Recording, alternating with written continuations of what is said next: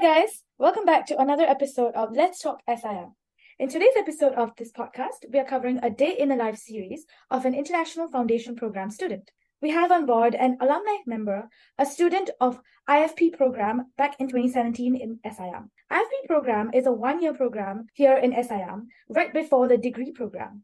I'm your host, Ruchira, currently studying in UOL Business and Management, and with me I have my co-host. Yes, my name is Lawrence. I'm currently a year 2 student in digital media. And today we have a very special guest, Sherlyn, who had an interesting education journey, which she will be sharing with us. But before that, would you like to introduce yourself to our listeners, Sherlyn?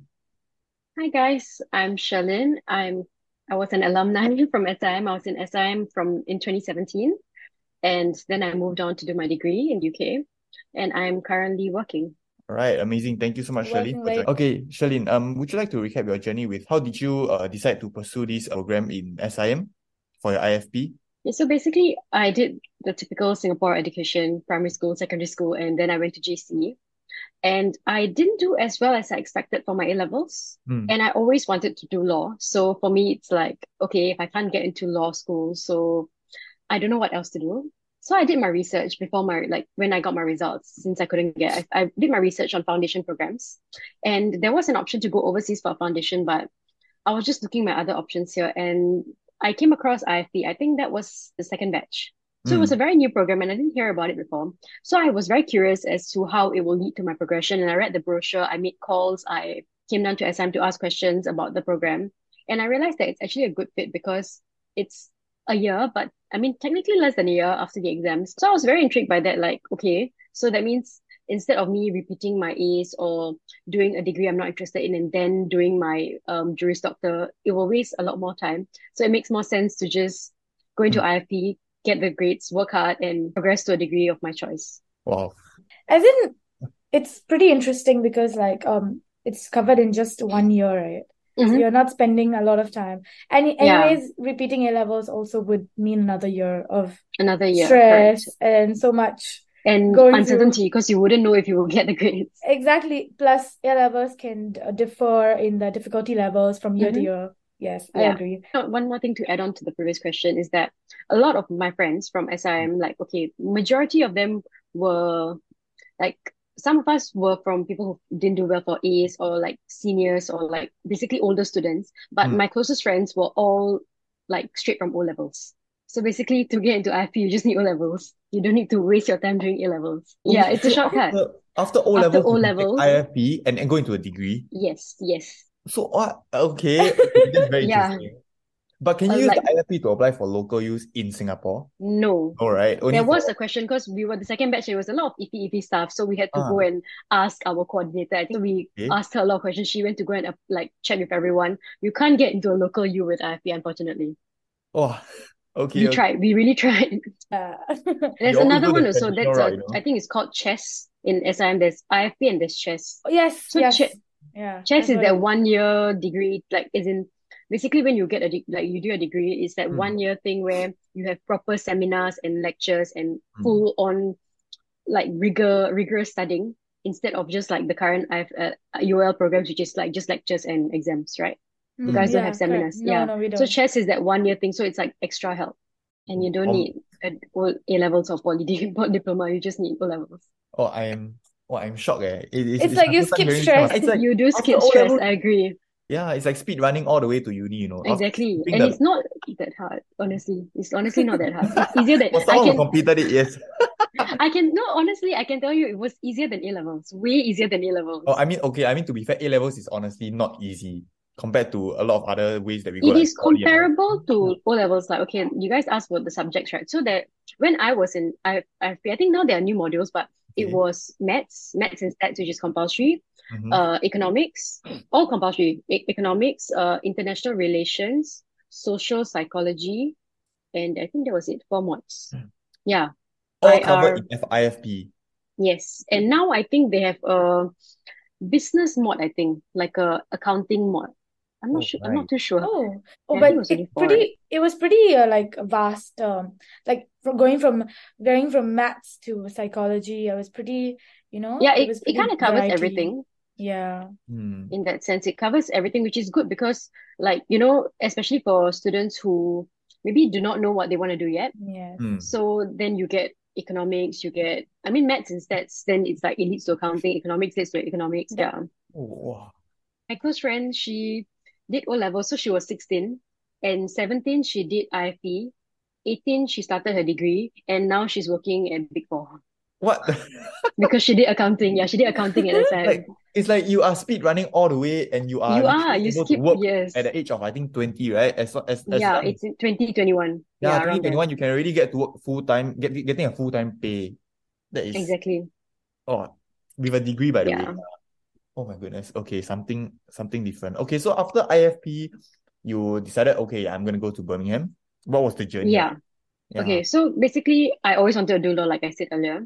Okay. And after, like before the exams, you already, I think the IFP students would know, you have to apply to a few courses, especially if you're doing overseas. You have to apply under this platform called UCAS. Okay. So you have to apply earlier. And I think I started applying, IFP started in August for me. I think I started applying before, but November already, October, November already, we started like our application process. Oh, so you had your So mindset on Birmingham already.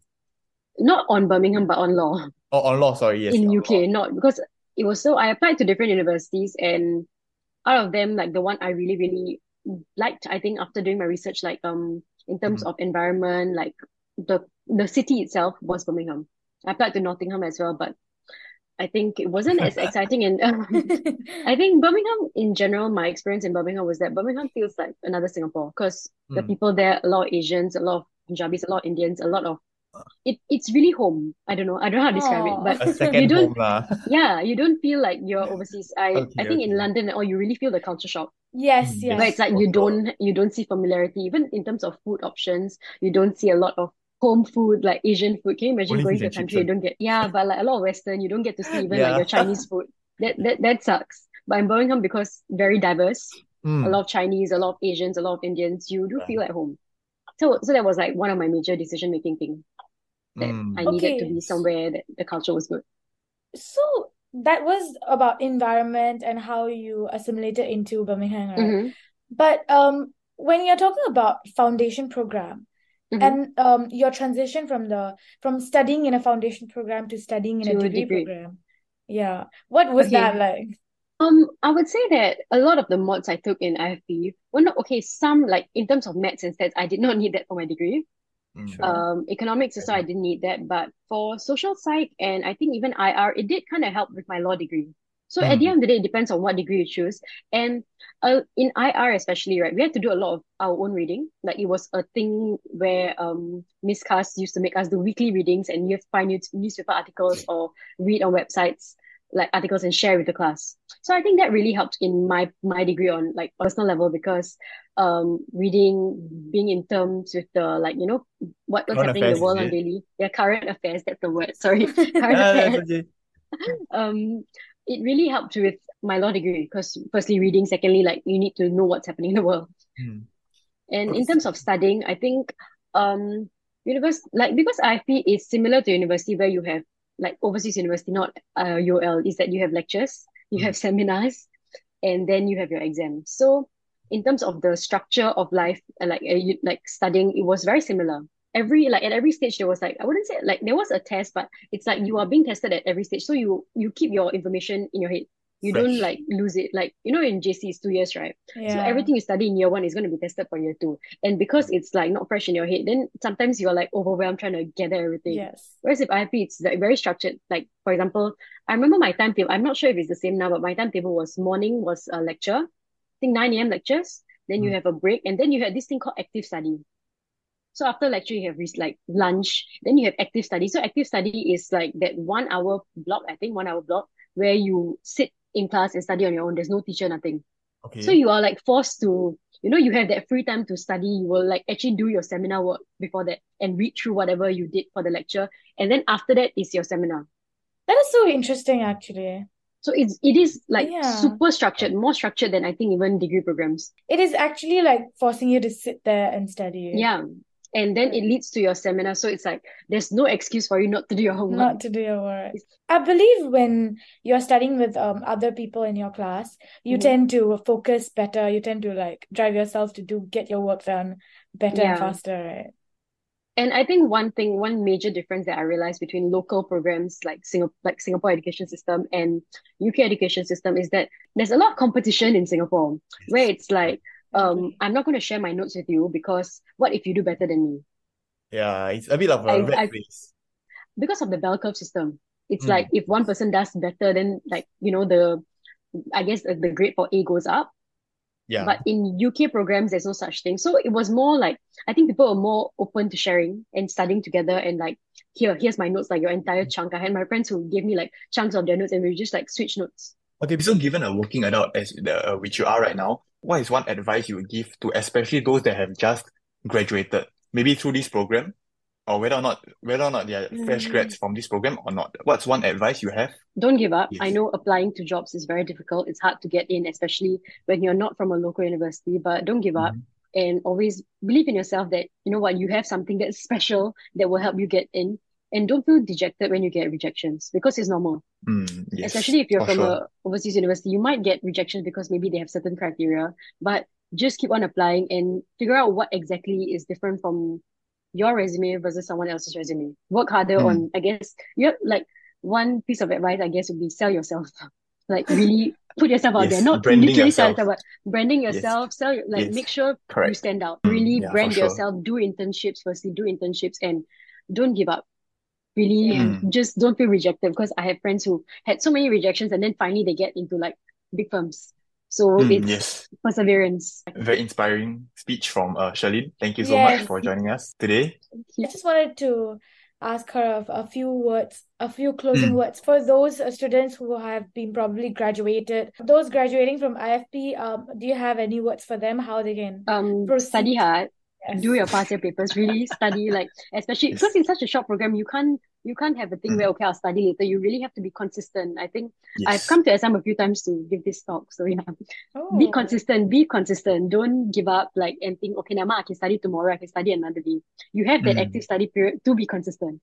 So really be consistent, do all your past year papers because they are not going to test you something out of syllabus. And anything, you should always ask your lecturers. I had wonderful lecturers in IFP. They were all very helpful, even when I was applying to uni and even afterwards.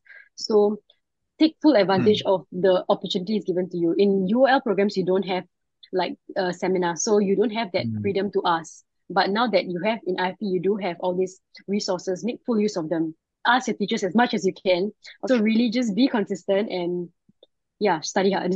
Especially with the current period now. If those listeners who are currently in IFP are listening to this podcast right now, go and study. Yes, I think one thing for sure is that it's 1 year, it's a short program, really just give it your all and then you'll be so happy once you get into the course of your choice. Sure, I think one thing for sure is that we have just met Sherlyn, but I think she will be one lawyer that I would trust after hearing all this. It's like she knows what's going on, she knows her thing, which is impressive. And the best part is she's enjoying it. She enjoys it. Like you can tell that she enjoys it. And I guess a general life advice is don't give up on yourself. Like I think for me, I was very dejected when I didn't get into I couldn't after A-levels, I couldn't do this, couldn't do that. I had very limited options. But like really I went all out to find this, find that so that I get to live my dream. So like don't give up on your dream and persevere. I think it's a sign for me to move to law now. Yeah, I mean even after you graduate, you do know you can do Juris Doctor, right? Even though it takes a bit longer, you can do Juris Doctor, you can become a lawyer. Yeah, Lawrence. Along with your vlogger life, slowly transition into your future dreams. I'll take it in consideration. But thank you so much, Sherlyn, for joining us. And thank you for our listeners out there who are thinking of applying for IFP, there's an intake upcoming in May and September, so you guys can take a look at our SIM website. And before we close off, I would like to thank Sherlyn so much for spending this very lovely afternoon with us today for today's episode, Let's Talk SIM. And we hope that this episode has brought important insights for those who are interested in pursuing a degree or relevant courses under UOL or Birmingham. So do stay tuned for our upcoming episodes for more Day in the Life series across different schools as we share more interesting stories with this podcast. Thank you once again, Sherlyn. Thank you. Thank you. And with that, here's Lawrence and Ruchira signing off.